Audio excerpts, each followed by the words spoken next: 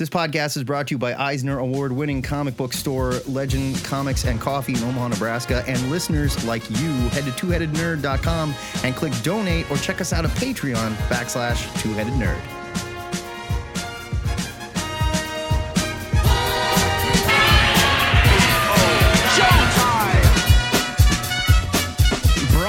From the Ziggurat at Omaha in caverns deep below the metro area, it is our pleasure to welcome you to episode 663 of the Two-Headed Nerd Comic Book Podcast. I'm the internet's Joe Patrick, your head number one for this evening, and I can't wait to see what a billionaire with the mind of an 11-year-old can do for comics Twitter. And my name is Matt Baum, your head number two, and I noticed Musk hasn't mentioned giving us the power to edit our tweets yet, but he did tweet about dropping the W from the company name.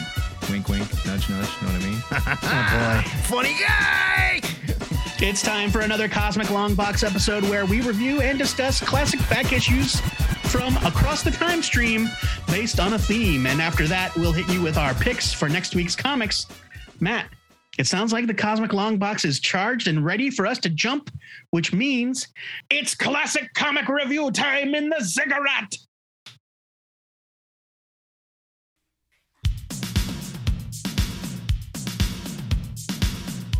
This time, the Comic Long Box is getting real damn literal and forcing us to discuss comics starring characters whose job is right there in their name. So, be prepared for characters who didn't just ride motorcycles while fighting evil, they put their reason for being right in their name, too.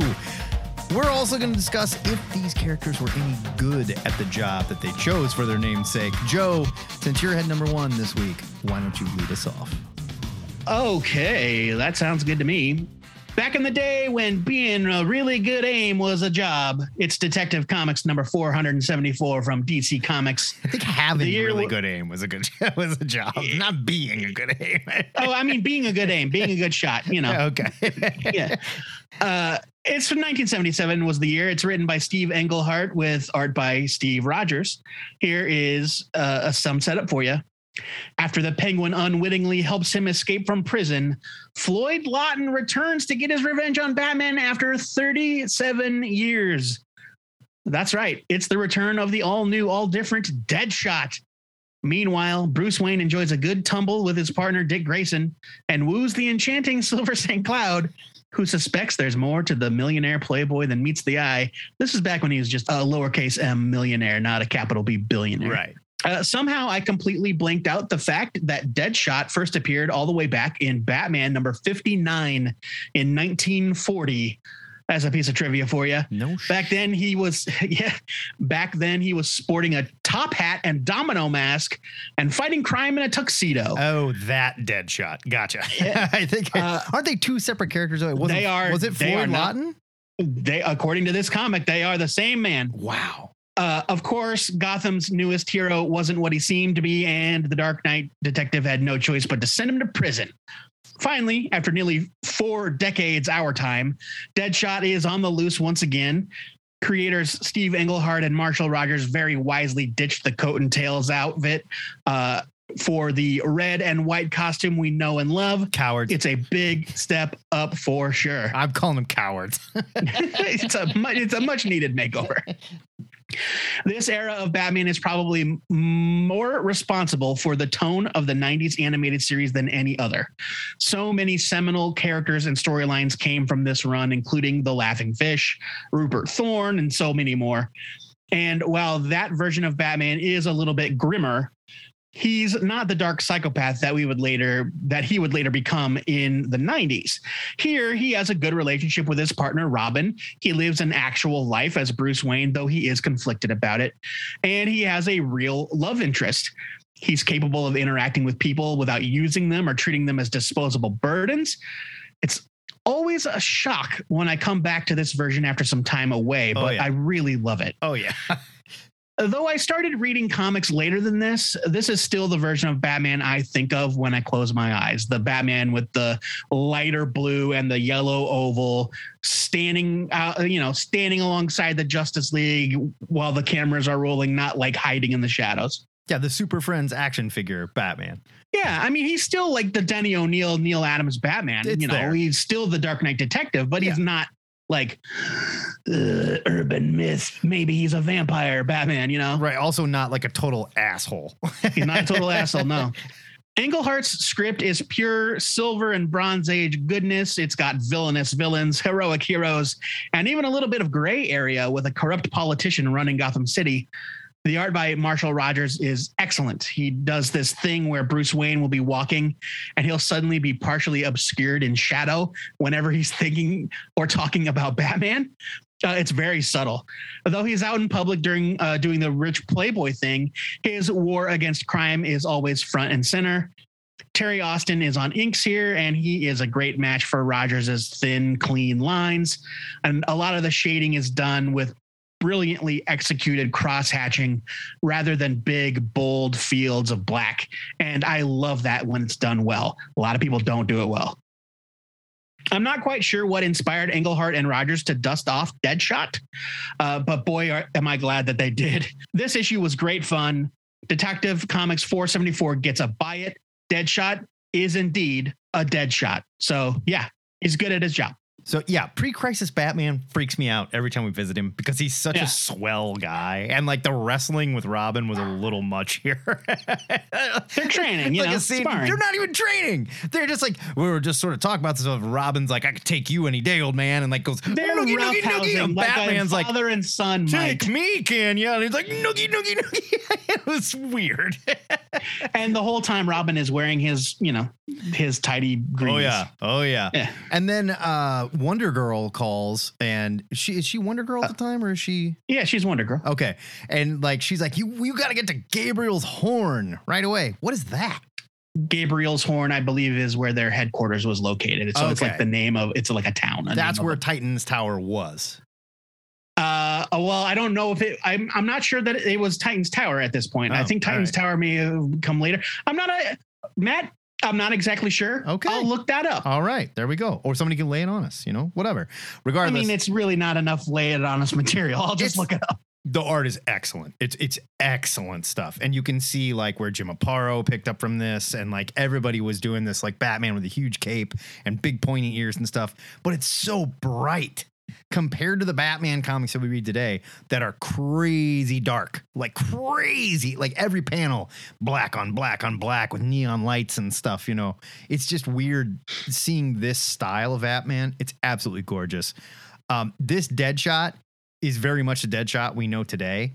And this seems to be sort of in a place somewhere beyond the wacky Silver Age Batman, but not quite the dark Bronze Age Batman. You know what I mean? Like it's like they're getting serious with stuff, but there's still jokey stuff going on. Well, but this came after all of that. So this is that right? Batman. I suppose. I just mean the way that they're writing. The Neil Adams Batman, that was late 60s. Right. So this was a whole decade later. Right. And it just seems like, even then that stuff was still kind of silly here and there. And I guess there's a little bit of that here, but they're taking things more seriously. And I found this a lot easier to read. I really like this. I mean, look, it's a far cry from that one panel I posted online where Batman is walking in broad daylight, through a college campus, going on about how the spring is in bloom and the girls are flowering. Yeah, and he's like, look at all these lovely flowering ladies. Like, God, Batman, gross. So finish your thought, give your rating, and I will give you my findings on Gabriel's Horn. I'm giving this a buy it, and Deadshot, absolutely good at his job. Probably the best at his job, you know, like bullseye with a gun. That's all he is. He's the bullseye. He's the bullseye of DC Comics. Yes. But he's just with guns, right? He's not, is he the kind of guy that can like throw stuff? I mean, no, he is a marksman. He's, I guess it's more accurate to say that he is more like Hawkeye. Okay. In that he is a marksman and he's not like anything in his hands as a weapon, you know, like Bullseye. But we have seen Hawkeye do that stuff too. Like he can throw stuff and like. But he was trained by the swordsman, so he's probably good at like throwing knives and shit. Yeah. But like, I don't think Hawkeye could like Ultimate Hawkeye would like kill dudes with his own fingernails. Yeah, that's true. That's true. But yeah, no, Deadshot is a marksman. He like put a gun in his hands and there's no stopping him. Okay, Gabriel's Horn. What is it? Gabriel's Horn was a disco nightclub. located in the Long Island neighborhood of Farmingdale. It was owned by Mal Duncan. Mal Duncan is a character from the Teen Titans named Harold. Like H-E-R-A-L-D, not H-O-R, not Harold, Harold the man. Gotcha. Harold, H-E-R-A-L-D, like the Galactus Herald. And he had like Sonic, like he had like a Sonic horn kind of power thing going, like That's the Pied perfect, Piper. though, because like at the end of like when they're done fighting crime, they can come do a bunch of cocaine and then have an orgy, you know? Yeah. It briefly served as the headquarters for his colleagues in the Teen Titans. It later became a restaurant and a jazz fusion entertainment venue. And he would often entertain his guests by playing his horn during meals. Oh, wow. In later years, not while he was a Teen Titan. But yeah, so it was Mal Duncan's business that the Teen Titans hung out in. It was their headquarters. This is a portion of Teen Titans that I don't know that I want to know about, to be perfectly honest. It is, so I don't need that. The Teen Titans, when they got their start, operated in the former Justice League cave. Right, I knew that. The Justice League's first headquarters, the cave in also dumb, by the way. Like Happy Hollow or whatever. Like cave. It's so weird. Well, it's like Batcave. I mean, come on. It was a headquarters. It had stuff in it. I guess. It wasn't just like a dank water hole. And then this was, so in between the cave and Titans Tower was Gabriel's horn.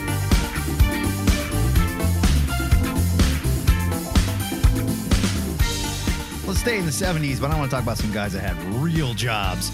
This is Defenders, Volume 1, Number 18 from Marvel. The year was 1974. It was written by Len Wein with art by Sal Buscema and Dan Green. I'm guessing Dan Green was your inker? Yeah. Okay. Dan Green is an inker. Gotcha. Here's your setup. The Defenders and the Wrecking Crew face off in the rubble of the almost built Defenders headquarters. How was it destroyed? Well, last issue, Power Man was acting as a night watchman for the project when Doctor Strange and Nighthawk stopped by. Cage, of course, didn't know him, so he beats the hell out of them. But just as the heroes discover there was a misunderstanding, the Wrecking Crew shows up. And, of course, they trash the construction site. Now, you want a group of guys whose job isn't just in their name, but in their gang name too? I present to you the Wrecking Crew, Thunderball, Bulldozer, Pile Driver, and the man with the enchanted crowbar from Asgard himself, their leader, the Wrecker. The two teams spend most of the issue trying to smash each other, but the Wrecker takes a quick break to recount his team's entire origin. See, he had this crowbar, and it was infused with the power of the Asgardian Norn Queen. Of course, the Wrecker used it to fight Thor back in the day, but during one of their battles, Mjolnir deactivated his crowbar, and now the only way to turn it back on is to let lightning strike it, with all your buddies touching it, so everybody gets powers. By the way, none of these guys worked in the construction biz before they got these powers. They were in prison together. Because now suddenly they got all these powers where they wreck stuff and they identify as construction workers for some reason. But they're not from any construction background. One was a farmhand. One was a physicist. I think you're overthinking things. They just adopted the Wrecking Crew, vibe. I mean, I guess, but it's because the Wrecker, who was a construction worker, had a crowbar, basically. Yeah, and he said, and Wrecker says, and now you're my Wrecking Crew. Right, and they're like, all right, I guess I'll call myself Pile Driver. But like one of them wasn't like, hey man, I was a physicist, like I'm not gonna be some dumb dude that just wrecks shit. Well, I mean, he's got to run with the crew. What's he gonna do? I guess. Wein writes the Wrecking Crew written like big dumb palookas, and Buscema draws him like apes. Once again, the Defenders prove to be completely outclassed until the Hulk shows up and bails them out. The Wrecking Crew were actually sent to retrieve a case that turns out to be empty. So other than a big fight and the short origin of the Wrecking Crew, nothing really happens here. I have a fondness for the Wrecking Crew because growing up, I always loved a good pro wrestling brawler. And these guys reminded me of like the Big Boss Man and Sergeant Slaughter. Just big, tough dudes that are so badass, they can punch the Hulk. Their origin is really dumb, but then again, so are they, except for Thunderball. And kudos for making the black guy the smart one, Marvel. This was the 70s, so Buscema's art is great here, but the story is just dumb. And yet again, I find myself asking, did anyone really like the Defenders? I think fans of a certain age really got into the Defenders. And you had to like really be there at the time. Yeah, you had because to be. I have tried to read the Defenders as a comic book fan. Like I want to believe it's not that good. the Defenders is good. It's not and good. The Defenders is not good. No. One thing is for certain, the Wrecking Crew are very good at one job. Wrecking stuff. Yeah, the best almost. You want somebody to knock some shit down? The Wrecking Crew. They're your boys. I'm giving this a skim it. It was fun, but it was stupid. And I would say that's how I feel every time I read a Defenders comic. By the way, I was on muscle relaxants and weed while I read this. And I still was like, like kind of dumb. Yeah. No, I don't really have anything else to add other than to add that I love Thunderball. I don't know why it's Thunderball specifically. Like, Bulldozer and Pile Driver, whatever, they're fine. The Wrecker is a classic. He existed prior to the Wrecking Crew, whatever. But Thunderball, for some reason, I've always just loved like this genius scientist that got stuck with the complete antithesis of his personality for powers. Pretty much. And then runs around in a yellow and green jumpsuit and smashes things with a wrecking ball. They all just basically have some variation of he's the one dude that like breaks him and the Wrecker, I guess, have weapons that they break stuff with. Everybody else just kind of punches shit or rams their head into stuff like Ram Man. Well, yeah, Bulldozer smashes things with his head like Ram Man, and Pile Driver punches things real good. My favorite thing about the Wrecking Crew is how they were treated when Brian Michael Bendis and Mark Bagley introduced them in Ultimate Spider-Man. They weren't villains. They were contractors that worked for Damage Control. Yeah. And so like they would show up and Thunderball or the Thunderball stand-in, I don't know what if they actually named them, but they were the Wrecking Crew. And they were like, we're here to smash all of this alien technology and get it out of the way so that the bus can come through. Yeah. And it's so great. Like they're just like, yeah, that's what Damage Control should be. Right. Like Damage Control should not necessarily be just like normal dudes in hard hats. It's like, no, that's dangerous. And also, haven't you like, now that I've seen Spider-Man Homecoming, I'm stunned that that was not a story in the 80s. I know, where it's right? like unscrupulous employee steals very dangerous thing. Yeah, definitely. It's right there. Come on. Yeah, no, this is a skim it. It is. I have nothing else to add other than my thoughts about the Wrecking Crew in general. This book is exactly what you say. It is pretty. It is also pretty stupid.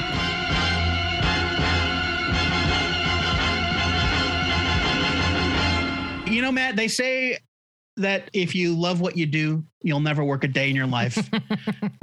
And nothing illustrates that more than Jackson Wheel, aka the Big Wheel. I mean, his last name was Wheel. It was right there. Wheel, he had no choice. Right? The star, quote unquote, of our next comic, Amazing Spider-Man number 183. The year was 1978. Marvel Comics, obviously. It's written by Marv Wolfman with art by Ross Andrew. And here is some setup for you. When he's driven too far by Rocket Racer's blackmailing, Jackson Wheel turns to the terrible Tinkerer for an instrument of revenge. Thus, the Big Wheel is born.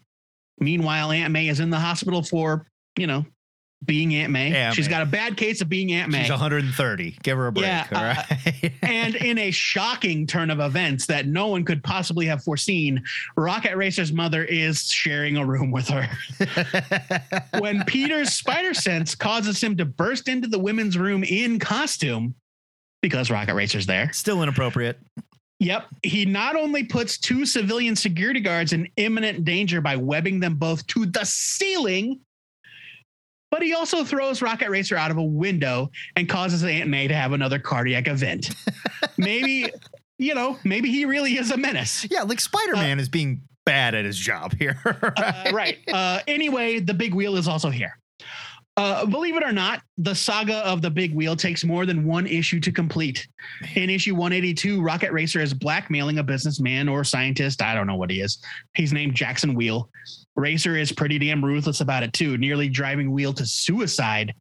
It's grim. It's grim stuff. Good Lord. Oh, I know. Of course, he shows up. He shows up at like the pier or whatever, or the bridge where Jackson Wheel is about to throw himself off. Yeah. And he's like, "Not so fast, mister. You still owe me money," or whatever. And it's like, I read it and it's like, Rocket Racer, Jesus. Well, I mean, Rocket Racer's a bad guy. What do you want? I mean, he would turn his life around. But yeah, I'm going to take it a step further. Rocket Racer, another guy with a job in his name. Good again, at his being job. a rocket racer is not a job. Neither is being a big wheel, but here we are. Okay. You know, and you and I had an argument about this that nearly ended our friendship. But I would say, so thank you for admitting it. Rocket Racer, rockets, races, steal stuff. That is what he does to steal stuff. I am going to put this out into the universe, and I dare somebody to prove me wrong. Rocket Racer has never once been depicted on panel as racing anybody. No, but he's racing around. He's going real fast. All right. Come on. Okay. Fair. Also, better at his job than Big Wheel, but we'll get to that. Well, he is better. He is better. Way better than Big Wheel. Yeah, we have digressed. Of course, we come to find out that Rocket Racer is only trying to pay for his mother's hospital bills, but still, like, come on. At the end of the previous issue, Peter also proposes to Mary Jane, but it won't be for the last time. Wheel hires the Tinkerer to build him a weapon that he can use to get his revenge on the Rocket Racer. And I really love that scene. Wheel goes to the Tinkerer's secret location. He says like a weird passphrase, and the Tinkerer asks him several questions about what he's motivated by, how he's going to pay for it, etc. It's a really cool scene detailing the minutia of how a low rent villain gets his gear. That's always been such a question that for some reason in the early 2000s, Marvel decided it's Latveria. They pay for everything. They pay for the Shocker shit. They pay for the Beatles shit. It's like, no, that takes the magic out of it. Yeah. You go to the Tinkerer, whose motivations are his own. You say, I need revenge, and I'm only going to use the thing once. Yeah. And you can have whatever money I make. It's like the and Princess Bride. Gotcha. It's where you go and you knock on Magic Max's door, and yeah, like, right. Miracle Max. Yeah. Yeah. Miracle Max. Sorry. Yeah. Well, yeah, exactly. It's like number. It's like, you answer the Tinkerer's riddles 3, and then you get your giant Big Wheel. Unfortunately, the Big Wheel's antics only take up a small portion of this issue, as we get a lot of drama between Spider-Man and Aunt May's doctor, who thinks Peter is a real piece of shit. And it's hard to say that I blame him. So does Aunt May. This is that time in Aunt May's life where she was terrified of Spider-Man. Like when Spider-Man would show up, she'd just be like, ah! And I would argue there's nothing scary about Spider-Man. No, but this is just Peter, though. Right. Peter shows up in his street clothes, and the doctor's like, look who it is. Yeah. And so Peter keeps just disappearing from Aunt May's bedside. The doctor's not having it. Did I mention that the Big Wheel is also here? Because he is.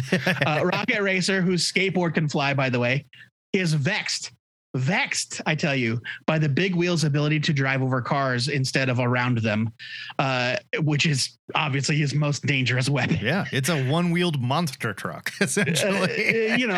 Sure, he can deflect rockets and he's got machine guns, but his complete disregard for maneuverability really throws the racer for a loop. Don't forget the grabby hands. It's got grabby hands. Yeah, he's got grabby hands. Yeah, he's got grabby hands that I can only assume extend, because right now they're like T-Rex arms. I would hope so, because they look really dumb. Yeah, I would guess they go gadget out or something. I would hope. Yeah, we never find out. After a thrilling chase during which Spider-Man nearly gets all of them killed again, the Big Wheel plunges into the river, never to be seen again. Not so fast, true believer. Marvel would dust off the character in 2005 in issue number 12 of Spider-Man Unlimited. There, we would see the Big Wheel giving up his life of crime, failing at his attempts to become a superhero, and finding a new lease on life as a monster truck driver. Oh, it's a happy ending. Yeah, good for Big Wheel. I always try to remember the time during which these books came out when I review them. The dialogue is almost painfully hip, or it's trying to be hip, like it's old man trying to talk like a kid hip. I think Marv Wolfman may have already been cruising towards middle age at the time this book came out. Yeah.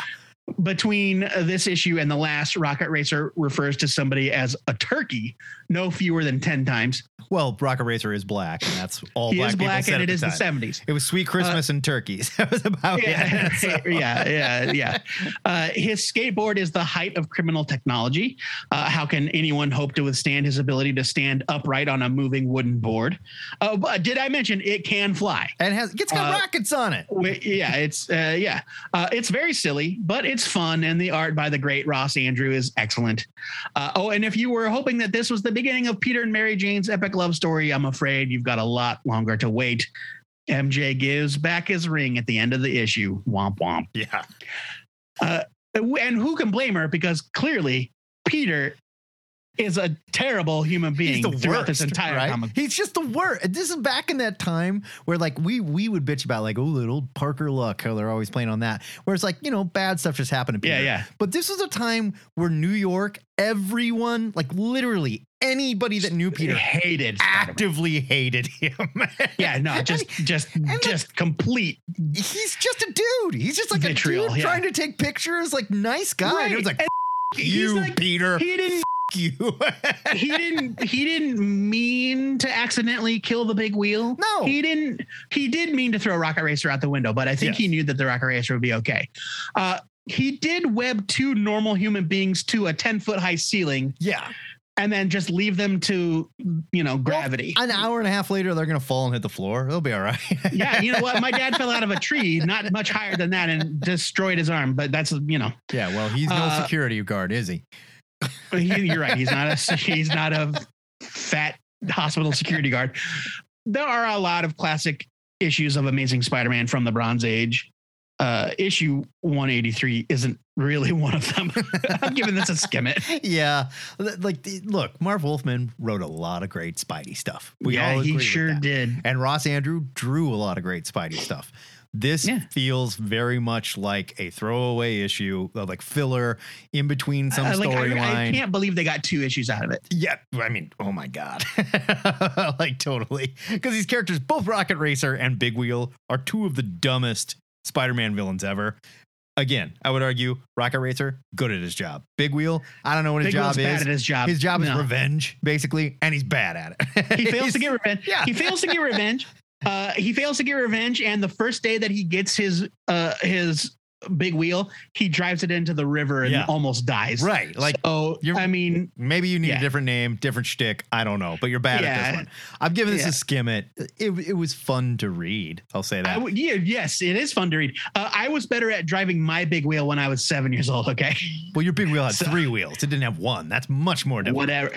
Whatever. I was way lower to the ground. It was a way more dangerous. Now, had Big Wheel showed up on a giant souped up 3-wheel big wheel, I would have been would have been so great. This dude rules. That would have been so great.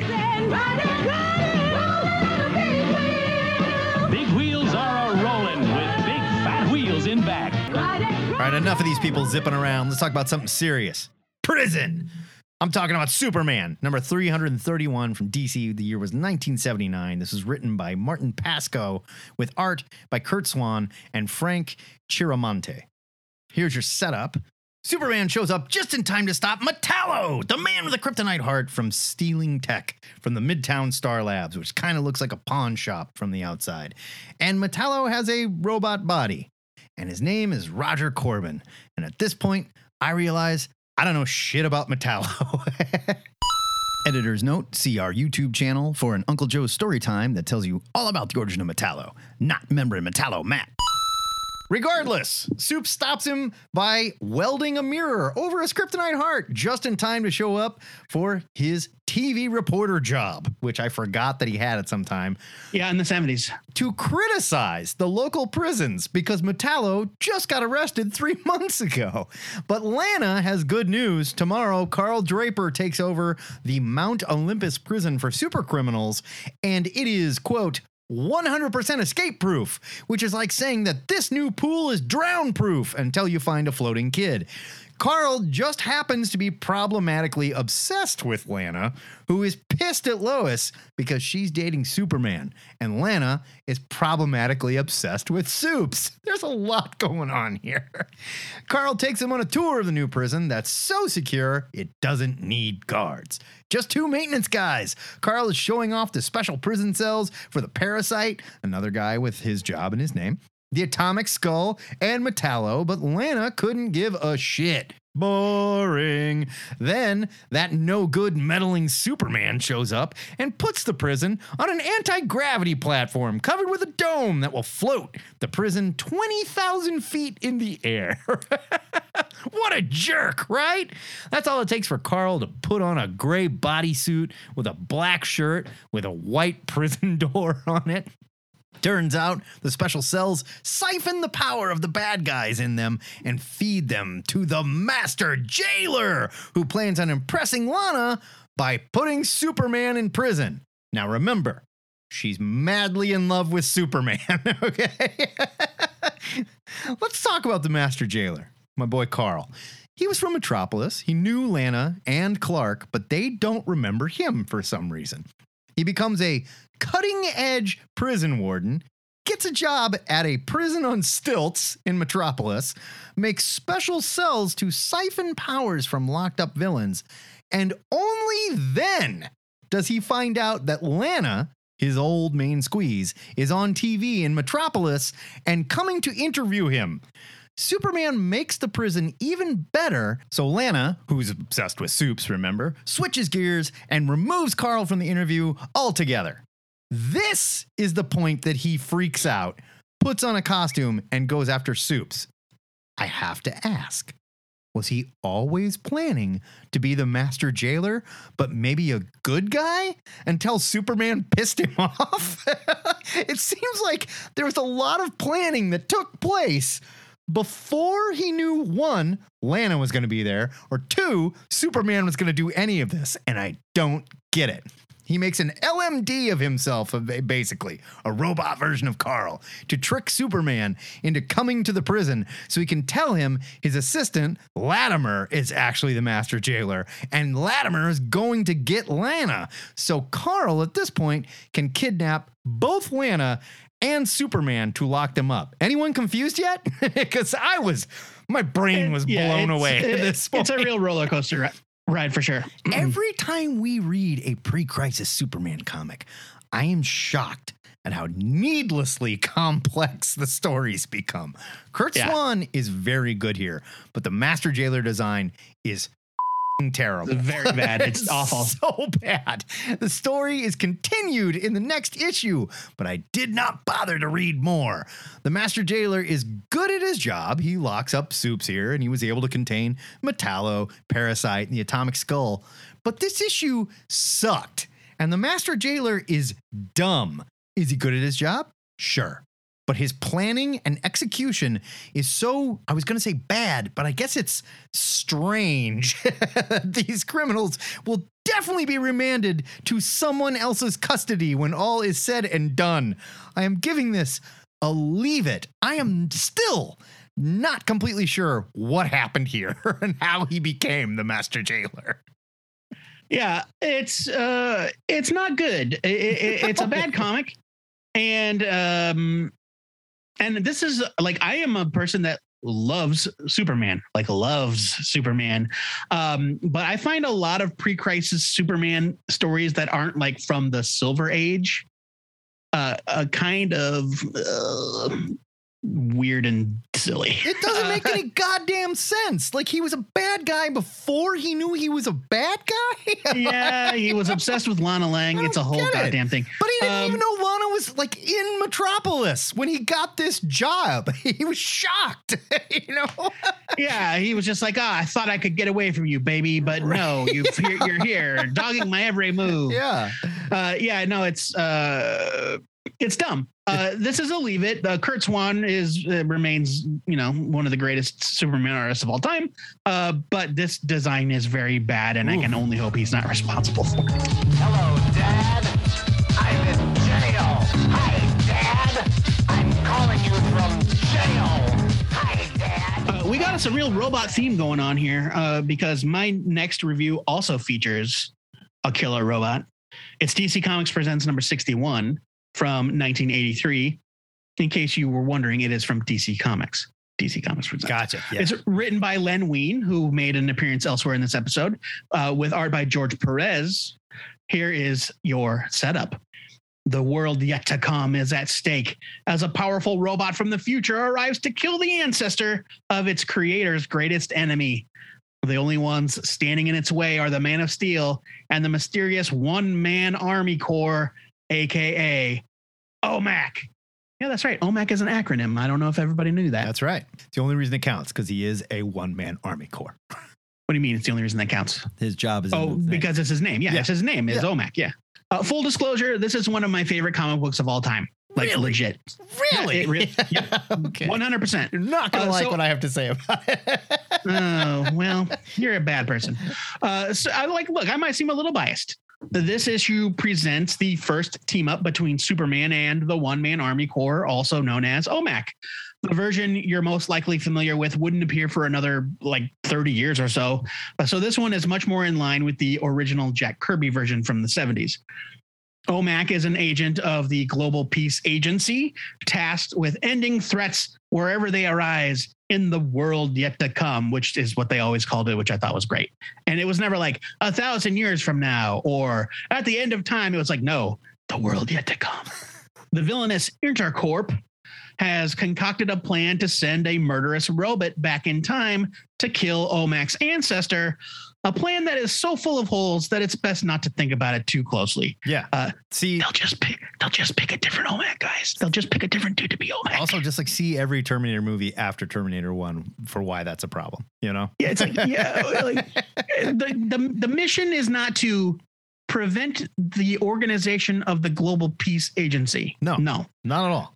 The plan is to stop the one guy they think is going to be OMAC when they will just pick another guy at random to pick OMAC. It's because that's literally his origin. Right. There was one dude in the meeting that was no, we're killing OMAC. I don't care about the agency. F that guy. but Bob, they will just pick a different OMAC. My company, and what does it say on this desk? What does it say? It says Mr. Intercorp, all right? It doesn't say Mr. Peon or whatever your name is. You're right, sir. And when you're right. We'll get to work. After a brief encounter with Murder Mech, that's the robot's name, Murder Mech, M-E-K. Kick-ass band name, by the way. If you're going to start a tech metal band, Murder Mech.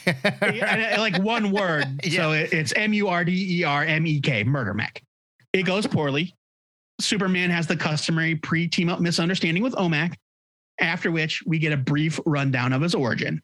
OMAC, as I said, he's a man named Buddy Blank, a common laborer for the Global Peace Agency. He's a Buddy common Blank. laborer, which makes it sound like he's in cartoons, putting the cement on the bricks and stacking the bricks. Yeah, I mean, kind of. Yeah, he's got he's a just bucket. a guy. He's just a guy. It's full of cement. punched the He's got clock. a spade. He punched a clock, did a thing. Buddy was secretly chosen to be a guinea pig for their greatest invention, a powerful satellite named Brother Eye, capable of empowering Buddy with the strength of an army and a very stylish haircut. The rest is, it's history or future history. I don't know.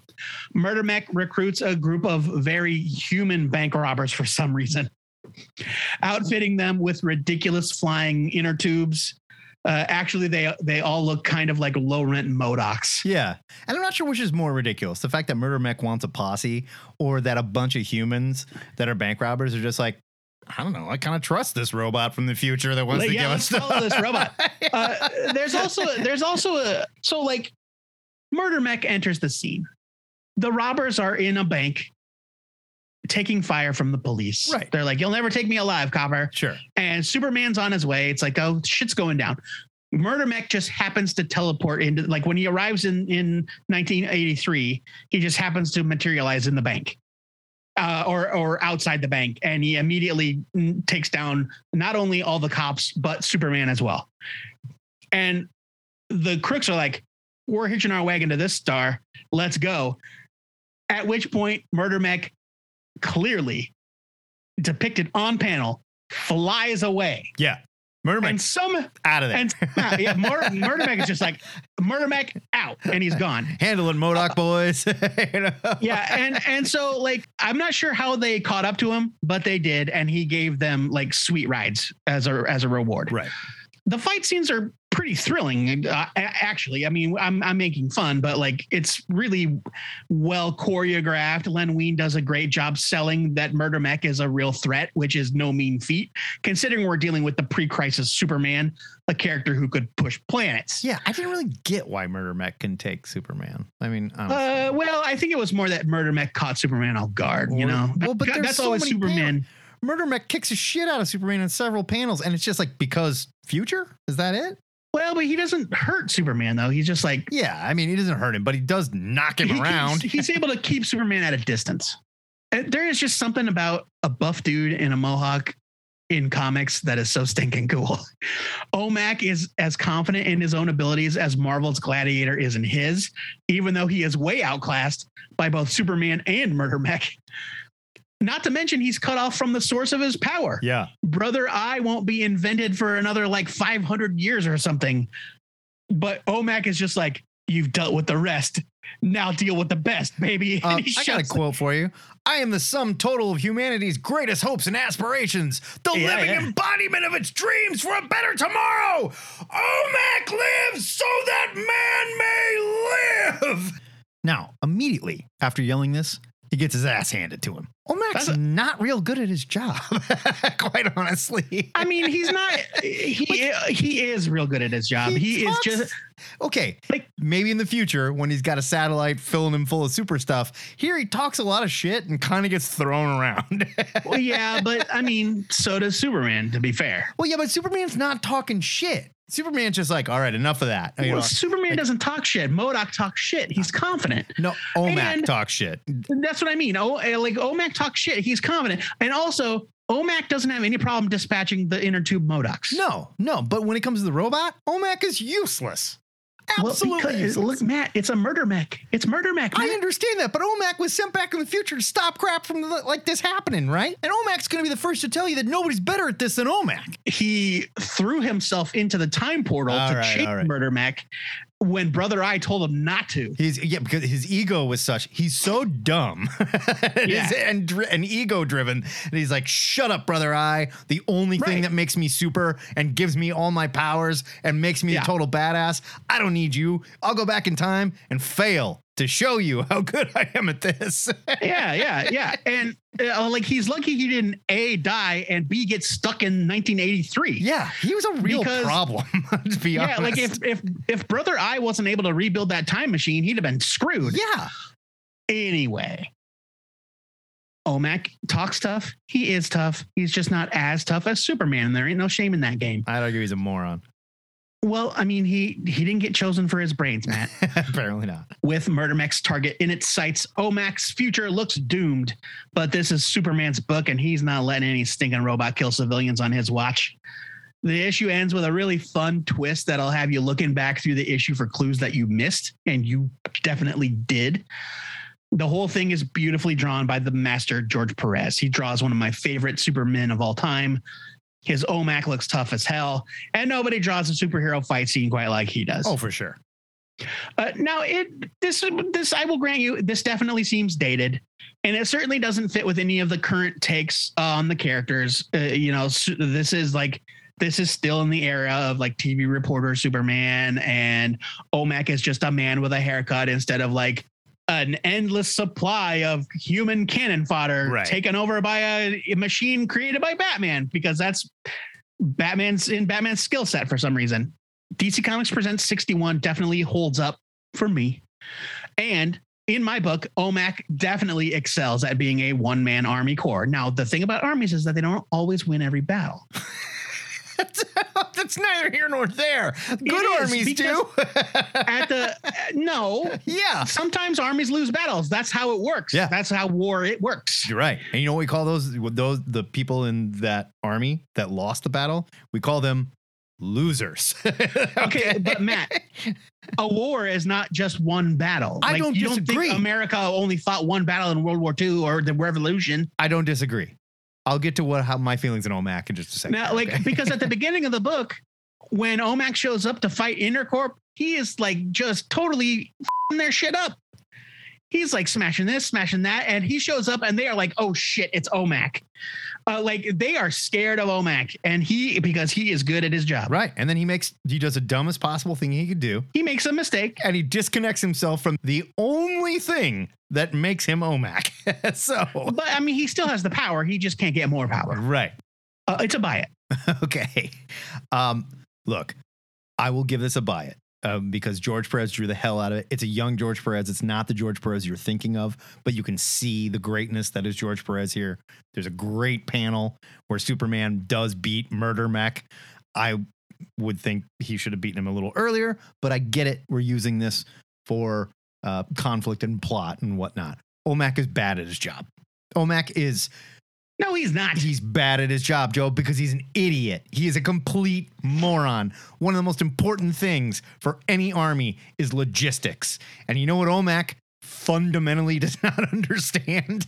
It is logistics. It's like if you're like, all right, army, we've all got 6 bullets in our gun. Let's go to war. Like, Sarge, are we going to like get more bullets? That's not important. What's important is the war. Now go. You know, like you're going to lose that war really badly. OMAC is a moron here. And I haven't read a whole lot of OMAC. I've read some of the Jack Kirby stuff where he is empowered and he's completely insane and he's a lot of fun. And I'm sure they figure that out later. I'm just saying. He's too stupid to have this job. Now, look, okay. Now, if you want to argue that in this particular appearance, yes, OMAC does a dumb thing and is not very effective. He is too stupid to have this job. I'll grant you that. But on balance, OMAC is a very effective one-man Army Corps. Okay. Just not here. We both agree with that, right? Well, whatever. I mean, look. He goes back in time. He helps Superman foil a time travel murder plot. I would say Superman pretty much does it on his own. Superman, in fact, I'll take it a step further. Superman wins despite OMAC. OMAC causes some problems for Superman. OMAC took down all those bank robbing frisbees. You really think Superman couldn't do that? Superman would have taken care of that right after. Not while he was fighting Murder Mech. Oh, please.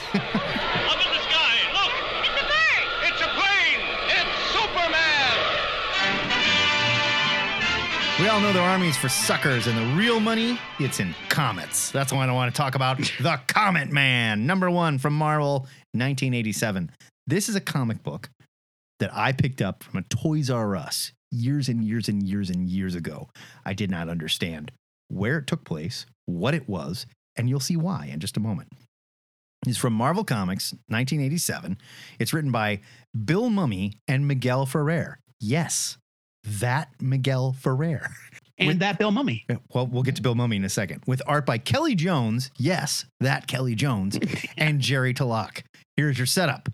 Yes, that Jerry Talak. Sorry, Jerry. The action starts in outer space as we cut to the Space Bell Firewatch probe, which is a total 2001 ripoff. Dr. Stephen Beckley, working with MIT and NASA to study Halley's Comet, is flying through space in a ship that looks remarkably like the probes from 2001: A Space Odyssey. His wife, well, she's an astronaut too. Anne, nice girl, you'd like her. She's got their kid, and they're both in mission control, and she is getting manhandled by her jerk boss, David. See, David used to date Anne. It was a whole thing, right? Meanwhile, Steve is in space getting a look at the comet when it turns and comes right at him, destroying his probe and killing him in front of his family. David, of course, has a complete hard-on for this and is there to console Anne because he's a slime ball. In Chapter 2, we very suddenly realize Steve isn't dead, but was taken aboard an alien ship that was off-panel. Or the ship was the comet. It's not entirely clear. It turns out the alien ship was monitoring this sector of space with its probe, Halley's Comet. See? Oh. Also, Steve died. He definitely died. And the alien, there's only one on this ship, his name is Max. He reconstituted Steve in a machine after the comet vaporized his body. Max tells Steve, you should come with me, learn about yourself after the machine did its thing, and he gives Steve a snazzy comet costume, just like Max is wearing. Steve says, no way, and heads back to Earth. Max kicks Steve out into deep space, but instead of Steve dying, he realizes he can fly and teleport. When he gets back to Earth, Jerk Boss David is shocked, but doesn't want to tell Anne, her husband, that Steve is alive. So, like, Steve, come with me. We got to check out your new powers. It's a whole thing. Turns out he's super strong. He scored 96% on his ESP test. 96%. Yeah, he's not an A. Like, he's a strong A, but he's not quite an A+. It's not an A+, no. But he cannot seem to read David's mind. Oh, what if that'll be a problem? Yeah, but like David totally wants to have sex with his wife. Yeah. This is a very early Kelly Jones, and his art is excellent. We're not into the horror style that he would adopt later, but you can see Jones' style here for sure. He'd been around since 1983 at this point. I thought maybe this was his first Marvel stuff. Micronauts number 52. His first. Yeah, I've read some of his Micronauts. It's good. Nothing about this comic feels like it takes place in the Marvel Universe. There is no references to anything. So I had to wonder, was this maybe an adaptation for a movie script that didn't get made? Why do I wonder that? Because this was written by some star power, no pun intended. Later, Comet Man did meet up with Shield. It's not really a pun. Like, a comet is not a star, but Yeah. Later, Comet Man would meet up with Shield and the FF, so he does become part of the Marvel U. For those of you he does get an entry in the 89 update to the official handbook of the Marvel Universe. Yes. For those of you who don't know, Miguel Ferrer, star of Hot Shots, Part 2, very famous movie star. Yeah, he's that guy 80s. on RoboCop. Bill Mummy, also child star. Will Robinson from Lost in Space. I have to wonder if this was some pitch from these guys for a superhero that may have been a movie script and they wanted to give Marvel a comic first and then it just didn't get made, because this literally has nothing to do with the Marvel Universe at this point in issue 1. Yeah. Comet Man is new to his job here. I'm going to give him a pass.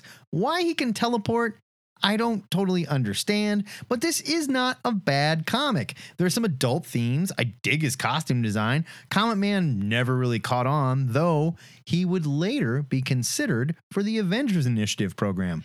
That's right. They turned him down. He was going to be like Comet Man of whatever city you're living in now. And there's literally a panel where you're like, he's kind of a weirdo. I don't really want him around. I am giving this a buy it. It was weird. It was fun. The art is great. Yeah, I agree. I've never read this. I had read his handbook entry. Mm-hmm. And at the time, as you know, an 11-year-old kid in 1989, I read that handbook entry and went, what? Is he Max? Wait, Max is a different character, but he looks the same? Like, it was so unclear what the dynamics were, like, what's the deal between all of these characters. And then I read this, for this episode, I was like, oh, okay, I get it. So it's like the Comet outfit is like a uniform, kind of. It's like a uniform or a spacesuit. It's There's not really a whole a costume. squad of like Comet dudes out there. Yeah. But yeah, this comic is fun. Miguel Ferrer's involvement baffles me. Wild. I don't understand. And I went out there and I did some research and I dug. I'm like, this had to be like some kind of script treatment that they were going for in Hollywood or something. Maybe. And they all, like, they sort of alluded to it in a couple interviews, but didn't really say anything. Yeah. Like maybe they were trying to like build interest for something. But Bill Mummy's, he's all over comics. Like he grew up to be a writer and he was like a TV writer. He was involved a lot in Babylon 5. He's guest starred in a lot of cheesy episodes. Like he was a character on Babylon 5. He's been in Star Trek. But he's also written a lot of stuff with Peter David, like on the TV side of things. And so like Bill Mummy, like that makes sense. He is cheesy sci-fi guy. He grew up to be, he went from being cheesy sci-fi kid star to being cheesy sci-fi writer. Like what if Will Wheaton was talented, but yeah, don't come at me. No offense, Will Wheaton. I'm just gonna leave that where I it was a joke. I get it. The art is very, very good. It's a very different Kelly Jones. It's not at all what you would come to love him for in the 90s.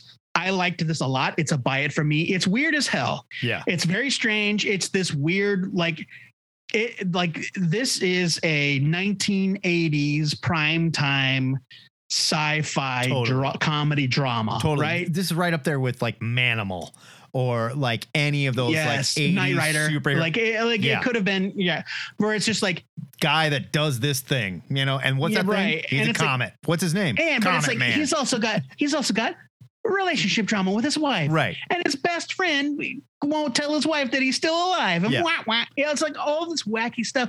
And it's like, you're right. It reads like it should be on television. Totally. But it's a comic and it's a good one. It's a buy it for me. War. It's fantastic. Matt, we are leaving the realm of superheroes, and our last two books are both Vertigo books. How did this happen? We picked these without talking to each other about it. It's almost like we share a body. It's almost like we share a body. Next up for me is Sandman Presents The Dead Boy Detectives #1 from Vertigo. As I said, it came out in 2001. It's written by Ed Brubaker with art by Brian Talbot. And here is your solicit. Timely choice, by the way. Nice job. Thank you. So they have a show coming. Oh, yeah. Just announced, actually. Yeah. That's what I'm talking about. Yeah. Sorry, I forgot. Here's your solicit, and it is an actual solicit, courtesy of the infinite memory of the Diamond Comics retailer service. Edwin and Charles, the British schoolboys who cheated death of the endless in The Sandman Seasons of Mist. That's like volume 3 for those of I you think that you're right. Yeah. read and trade. That sounds 3 good. or 4. They set up shop as detectives for hire from their treehouse in back of a haunted mansion. But their first case may be more than they can handle. That's all you get. And that's fine. This is back in the day where we didn't need solicits to explain everything. It's to all us. there, though. I mean, it's all right there. There you go. It's pretty much all right there. This is not the first appearance of the Dead Boy Detectives, or even the second or third appearance, but this is the first time that they start in their own series outside the pages of Sandman. Their first appearance in the actual Sandman series is wonderful, and it shows the genesis of their after-lifelong friendship, but it would take a while before they got out there and started solving crimes. The boys have taken up residence, as the solicit said, in a treehouse office, and they've hanged up their shingle advertising their services. The rules of life and death work a bit differently here, and the detectives can move through the world pretty much as normal, though they are likely to be ignored or unseen. They can do things like take a correspondence detective course from a sham mail order college. Sure. And infiltrate a morgue to search for clues. But they can also interact with the living when they want to. And honestly, being a ghost in the Sandman universe doesn't seem so bad. Well, they're kind of Except stuck for- in a place in between. Yeah, except for Right. the whole never growing old thing and the fact that death could come back and claim them at any time. But, whatever. A young woman named Marcia comes to Charles and Edwin for help after several of her friends have been found dead and aged to withered husks. Not exactly natural causes. She immediately realizes the error of her decision to hire 2 children that operate out of a treehouse office and bails. I would think that she could have gotten to the foot of the tree and figured that out without making the climb. But Well, I mean, you want to climb up there first and see what you're dealing with. Come on. hey, Curtis, they're British, You don't it's know. Give 'em a they're break. so courteous, But the 2 boys will not be dissuaded and proceed to investigate on their own. We are given a brief recap of their origin as 2 orphans trapped at a terrible boarding school 75 years apart. When Charles met Edwin's ghost, the 2 became fast friends. And when it was Charles's turn to die, he refused to let death, that's capital D, death, take him. And so the boys have spent the last decade living the high life, seeing movies when they want to, and honing their detective skills. But as I said earlier, they never know when death's going to come back and just end it all. A fresh-faced young Ed Brubaker writes this issue back when he was still mostly known for his independent work, and he was only dipping his toe into superhero stuff at DC. I think he was just getting started writing Batman. Honestly, it's a pretty conventional early 2000s Vertigo story, which isn't a bad thing, but there also really isn't anything that sets it apart. This is a time where you could slap the Sandman logo on something and people would still be super eager to pick it up. And rightfully so. The world that Neil Gaiman and his collaborators created is rich with story potential, which is literally like it's the entire point of Sandman. Charles and Edwin go about their business, crossing paths with a Sandman supporting character named Mad Hetty, who is a crazy hobo witch, and she is awesome. The story is interesting. The dialogue is good, but that's really about it. The art by Brian Talbot is equally interesting and good. If I were to criticize something about the book, it's the fact that it's just there. I read it. I thought to myself, that was a well-told story, and then promptly forgot about it until it was time to write this review. It doesn't stick with you in the way that even some of the bad comics that we reviewed this week do. It's by the numbers. And I hate to criticize it in that way, but that's just how I felt when I was done. Sandman Presents The Dead Boy Detectives #1, long title. It isn't bad by any stretch of the imagination, but there also isn't really anything to rave about it either. I'm giving it a strong skim it. Okay, I don't disagree with you at all, but I think calling this story by the numbers, like you said, is a fair criticism, because this is coming out of the Sandman, which is one of the most celebrated, important comic book stories of all time. They went as far as to put a kick-ass Dave McKean cover on this and everything. So it's packaged. Sandman, Sandman, Sandman. It's all here. You like Sandman? Gonna be into this. I do not like Brian Talbot's art here. I think it's weird. He has some serious face issues. One of the things, I'm going to talk about it next in my review, which is also Sandman specific. But one of the things they did in most of these Sandman books was not put artists like Brian Talbot on them. There were artists that did implied things. The art was a little looser. The art was a little more abstract here and there. And I get that they're trying to tell like a detective story, but it feels like Brian Talbot. Yeah, you're right. It's way too real. It feels too real. It feels like Talbot is the wrong guy for this book. And I don't know that it's even his fault, quite honestly. Like, he should not be drawing this. It should be spookier. It should be weirder. And it's not. It just isn't. This is a ghost story. At its core, it's a ghost story, and it never feels like a ghost story. The Dead Boy Detectives just look like two kids. They rarely look like ghosts until they do something ghostly. This is young Brubaker trying to find his footing, and I see him working. Is it bad? No. Is it good? No. It's fine. It's fine at best. And I remember this back in the day, and I remember reading this issue and going, done. Don't care. Thought they were really cool in the pages. The idea of them that Neil Gaiman came up with in the Sandman was very cool. It was not well executed here. I'm giving it a skim it as well. I mean, and Brian Talbot did work on some Sandman stuff. He did. But he's not, like, nobody thinks of Brian Talbot when they think of Sandman. Right. You're absolutely right. And like this book, for being a Sandman book, it's way too like set in realism. Yeah, it doesn't work. It just doesn't work. Are the Dead Boy Detectives good at their job? Yes. They're very detectives. good They're at good their detectives. job. Yeah, they are very good at it. So I'll give them that.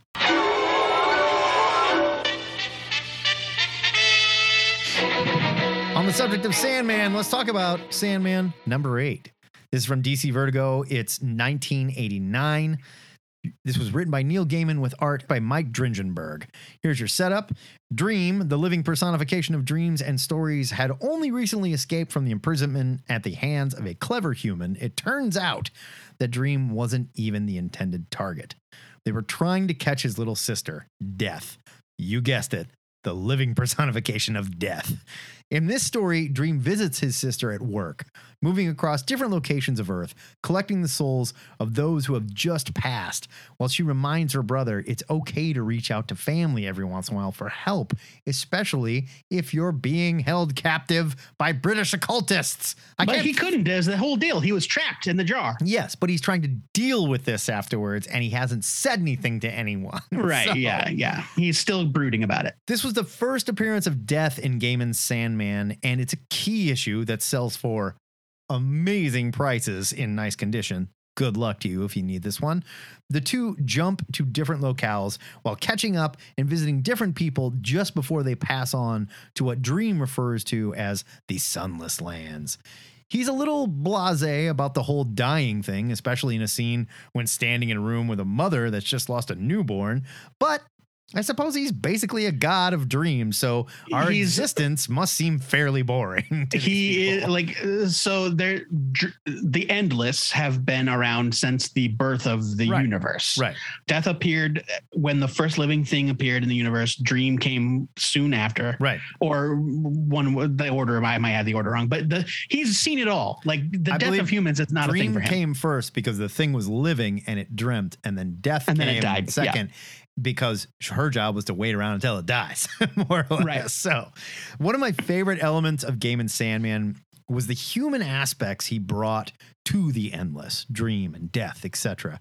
They all worked directly with humanity in different jobs, but had trouble relating to the different aspects of human emotion, and therefore had the same difficulties dealing with each other, even though they're related. There's a theme of family with the members of the Endless that Gaiman writes effortlessly here. He's using a gothy brother with pale skin and crazy black hair talking to his gothy sister with pale skin and crazy black hair. They just both happen to be gods trying to understand each other and why they do what they do for a living. Dringenberg's art is the epitome of Vertigo in the late 80s. It is the exact opposite of what I was just talking about with Brian Talbot. He uses scratchy lines with almost implied figures in the background, a ton of black ink. This is not detailed, clean superhero art, but it works so perfectly to tell Gaiman's story. The rule at the time was Vertigo covers are always going to look better than the interior art. And Dave McKean's covers were some of my favorites. But there's a reason why Dringenberg got this job, and he executes it perfectly. I am giving this a buy it. Both Dream and Death are incredible at their jobs, by the way. This is what they were created to do. And their only problem was they started questioning why they do it. They can't. Like it's not even fair to say that they're good at their jobs. They are their jobs. Right. Like there's no escaping them. Yeah. They literally are the personification of their job. And the fact that some members of the Endless, that's a key plot point in Sandman over time, is that when the Endless try to deny their nature, it's not great. It messes with the universe. I mean, that's the problem. You know? So it's not like your garbage man didn't come pick up the garbage today and you got a bunch of garbage. It's like the garbage man didn't come and no one was born in the month of February. That's weird. I mean, it's interesting. I loved this very much, and I've read Sandman years ago, and it was so great to revisit. Like, this is a great issue. It's the sort of issue that sticks with you. Yeah. But yeah, it's just so strange to me that Mike Dringenberg is not considered the guy that co-created Sandman, because he wasn't there at the beginning. That's like saying Captain America wasn't there when the Avengers formed. He didn't show up until 4 months later. Everybody just thinks of Death, the High Cost of Living, and they go, "Oh yeah, Chris Bacalo. He created Death, right?" Like, no. Yeah, no. It's like, but like to me, like Mike Dringenberg epitomizes the visual style of the entire run of Sandman, whether he's drawing it or not. Of Sandman, yes. When I close my eyes and picture Death, it's Chris Bacalo. I see Chris Bacalo's Death. Yeah. No, that's true. I mean, really, Death is just Tori Amos. She was so cute. Yeah, Death is just Tori Amos, and that's like Neil Gaiman made no redhead. Get out of here. No, she wasn't. I get it, but trust me. She was Kate Bush. She was absolutely Kate Bush. No question.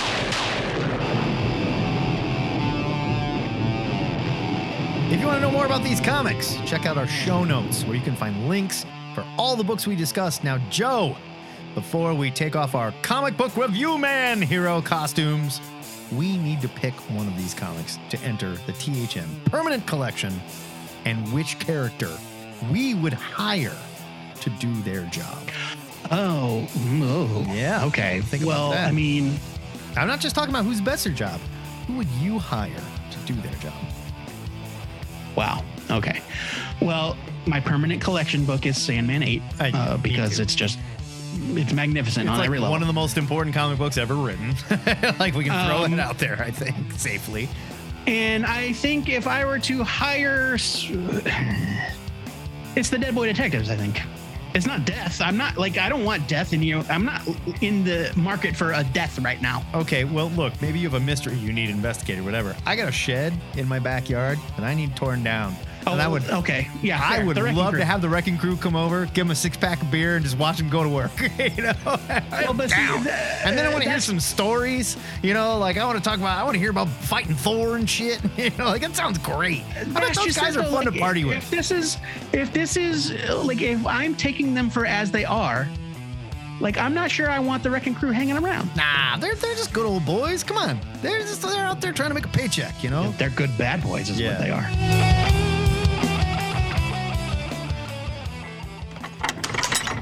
Once again, we find ourselves in the THN Sanctum Sanctorum, where we've reconstituted in our proper timeline. Matt, today seems boring as hell. So what do you say we project our astral selves into the future for a glimpse of the secrets of next week's comics? What should these nerds be reading next Wednesday, May 4th? And why are we so restless? We just got back from the past. Why do we got to jump to the future? I think it's ADD. I don't know. I mean, honestly, it's probably a chemical problem. I think it's chemicals. Yeah. I'm going with Archer and Armstrong Forever, #1 from Valiant. It is $3.99. Is written by our new friend, Steve Foxy, who follows us on Twitter now. Can you believe this guy? All we got to do is give him one good review, and he loves it. With art by Marcio Fiorito. Here's your solicit. The triumphant return of Valiant's best besties. When Armstrong seemingly loses his immortality, Archer refuses to let his best buddy go gently into that good night. But when you live for millennia, you rack up plenty of enemies who will be thrilled to find out you're no longer indestructible. Archer and Armstrong's globe-trotting quest for more immortality begins here. So it's fun. Armstrong might not be immortal anymore. Got to figure out how to do that again. The art for this looks amazing. And Steve Fox, that dude is coming up. I'm telling you, you heard it here first. Follow this guy, buy his comics. He's crazy talented. Joe Patrick, what is your pick for next week? My pick for next week, and knock me over with a feather, but it is Quests Aside, #1 from Vault Comics. I just, you know what? I don't buy it. I don't buy it. You don't buy what? Joe Patrick hates fantasy. I don't get it. I know. Okay. But I love tavern, stories. So here we go. It's written by Brian Shermer with art by Elena Gogau, which I'm trying real hard not to just see as Grogu. I know. I'm a I was going to child. say, Steve Fox will always be Steve Foxy, and Elena Gogau will always be Elena Grogu on the show. Sorry, Elena. Sorry. Here's your solicit. A skeleton, an apprentice mage, and an exiled princess walk into a bar, ... For another shift at Quests Aside, the local watering hole run by once legendary, now retired adventurer Barrow. When the king privately explains that he plans to shut the place down, Barrow must find a way to hold on to his business and the family he's built around it. And this is where they sold me. It's Always Sunny in the Realms. If this is It's Always Sunny in Philadelphia, set in a D&D tavern run by adventurers, yes, I'm in. Look, this trumps the Joe hates fantasy rule. I want it to be good. I do. But I will say, you and I have both complained about the dearth of these sort of like modern fantasy takes that are out there right now. That's all I'm saying. Have we? Yeah. Or have you? No, we both have. And you've been like, well, I'm not into fantasy. So, Well, see, that's just that's the joke, right? But like I've read and enjoyed many fantasy comics over the years. I don't actually hate I know fantasy. you always end up liking them. So It's just not my preferred genre. Right. I don't gravitate toward it like Wooly Toots does. you're like But- my wife when it comes to mushrooms and scallops. She's like, I don't like mushrooms or scallops. Then we eat it. And she's like, those are the best mushrooms and scallops. I've ever Sure, had." right. Yeah, exactly. It's like, So- and so it's like, yeah, you know what? Joe hates fantasy, but boy, does he love playing Dungeons and Dragons and World of Warcraft. It's like, yeah, okay. I also like a deconstruction of a thing where, this isn't just the tale of 4 adventurers Right. that walk into a tavern. It's the story of 4 former adventurers that run a tavern. Yeah. And I it think looks- that's fun. I think it looks perfectly charming, and it has like this sort of like old school, like they're gonna tear down the orphanage. We gotta raise some money to, like. Well, there's like it sounds little fun. like literal like actual like David the Gnome looking gnomes Right. running around in the foreground. It's like, cute. Come on. It looks clever. And like I want it to be, But in my heart of hearts, and I'm sorry for being this person, I want it to just be filthy, like It's Always Sunny in Philadelphia. I don't think they say that. It is. I don't think they say that in the solicit, and it's not. The THN Trade of the Week is just in time for all these jerks that went, oh, they're turning Thor into a girl. Blech. It's Jane Foster, Saga of the Mighty Thor from Marvel. It is $44.99. That's the hardcover. There's a cheaper softcover version too. That was just the only price I could find. This is written and drawn by Various. Here's your solicit. I guarantee you it's $39.99 in softcover. Goddess of Thunder! When the Odin son is rendered unworthy of lifting Mjolnir, another claims the hammer. Her battles against frost giants, Malekith, and the Minotaur prove she's worthy of the name Thor. But this new hero is secretly Dr. Jane Foster. And each time she transforms, it worsens the cancer that's killing her. As the Odin son comes to terms with the loss of his hammer, the new Thor defines her independence when she battles Odin himself. But will she prevail when she's caught between Roxanne and S.H.I.E.L.D.? Meanwhile, Malekith is waging war across the realms, and Jane must lead a powerful new team to oppose his terrible plans. This collects Thor 2014 1 through 8, Mighty Thor 2015 1 through 5, and 8 through 11. Who knows what happened in 6 and 7? Let's not talk about it. And 13 and 14. My guess is that they were tie-ins to other events. Yeah. Generations Unworthy Thor and Mighty Thor, and material from Thor Annual 2015. This is a big chunk of Jane Foster as Thor. It's not all of it, but it is a bunch of it. Before you go to the movie, if you want to know what was Jane Foster like as Thor, here's your book. That's going to give you all the high points, all the big stories that she was in. This is a great way to catch up. By the way, if you're not excited for Thor Love and Thunder, you can fuck off. You can fuck straight off. Don't download this show. Talk shit about us online. I don't care. Fuck you. It looks amazing. All right. I have nothing to rebut in that final statement. You can find links to these picks in our show notes, and we always post our must-read picks on our Twitter and Facebook every Wednesday, so you can make an informed buying decision at your local comic shop. But let us know what you thought of our picks. Matt Baum, what's a good place for them to do that? They can do that right there on our posts. Absolutely. When we post out our tweet, or when we tweet out or Facebook out our picks of the week, you can say, you guys are nuts. I read this book and it sucked. Joe Patrick, give me my money back. And then Joe Patrick will PayPal you that money back. That's not accurate. That is not legally binding. No. Excelsior. That is it for THN 663. Next week, we are back to reviewing new comics, and we're going to give you a sneak peek of our Patreon extra. Joe Patrick, what do we have lined up for these jerks that pay for our love? We have a very serious Ask a Nerd question from our youngest and most loyal listener, as Hugo far as we know, Diverdick. youngest. There could be somebody else younger out there. Yeah, I mean, technically, yeah, I suppose. And technically, your parents probably shouldn't let you listen to this show. We've tried to clean up our act. I'm not judging anybody's parenting. I'm just throwing that out there. Hugo wants to know some key differences between adamantium and vibranium, and we'll let him give us the question himself on the show. Yeah, we're going to touch on what does each do, properties, who uses each, stuff like that. Joe, I figure you cover one, I'll cover the other one, and we'll compare and contrast. You do one, and I'll do one, and then also correct yours, is what you mean by that. If you want to rap about this week's episode, any comics you've read, or any of the weekly nerdy news that is dropping, hit us up on our live call-in show, THN Cover to Cover. We do it every Saturday, starting at 11 Central Time, hosted on our Facebook page. And don't forget, maybe you're, you don't know what you want to talk about. I just, none of this is doing it for me. Maybe you had something like, I don't know, a question of the week to pique my interest or something like that. Joe, do we have anything like that? As a matter of fact, we do. Okay. And this week's question, once again, was submitted by Wooly Toots. Quote, I just reread Batman Year One and The Dark Knight Returns. Talking with others about them brought up their sequels, and consensus is that those stories were bad and disappointing. Lightning doesn't strike twice, they say. But what's an example where it did? Where the follow-up story pulled it off or was even better, end quote. So, in other words, What's The Godfather Part 2 of comics? This is harder than I thought. Like It is harder. I started digging. And I was like, oh, this. It's tough. And then I looked down and was like, nah, that sucked. I'm like, oh, what about that? Nah, that sucked too. Yep. It's tough. It's tough. If you want to play along with Cover to Cover Live, you can join our Zoom by clicking on the link that we post in the Facebook Live video chat.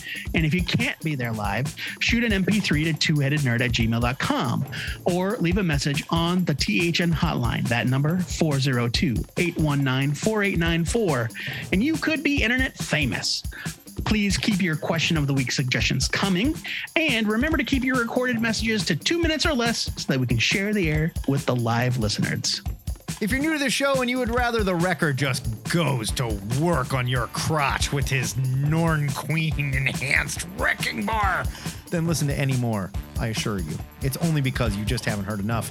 The good news is you can hear the entire run of THN in our digital long box archive at twoheadednerd.com. Now, THN, kids, it's a listener-supported podcast, just like NPR. And it would not be possible without the generosity of donors, like our newest patron, Eric. He's like Sting. He only has one name. He only has one name. It's true. Yeah. And it's Eric with a K, just like Eric the Red. He's a scary guy, right? Yeah. If you like what Don't you mess hear, with him. If you like what you hear every week, it's easy to support the show. You can sign up to be a patron at patreon.com/twoheadednerd. You've probably heard of it, where you'll hear all kinds of exclusive content, or you can just freak out and make a one-time donation via PayPal because you live a monastic lifestyle and you've sworn off materialistic things like Patreon extras and you just want to do good for the universe's sake. Before we go, our weekly shout out goes to legendary creator Terry Moore. You might know him as the creator of Strangers in Paradise, but he's done so much more. And right now you can pick up the complete works of Mr. Moore at humblebundle.com for $35. It's a $717 value.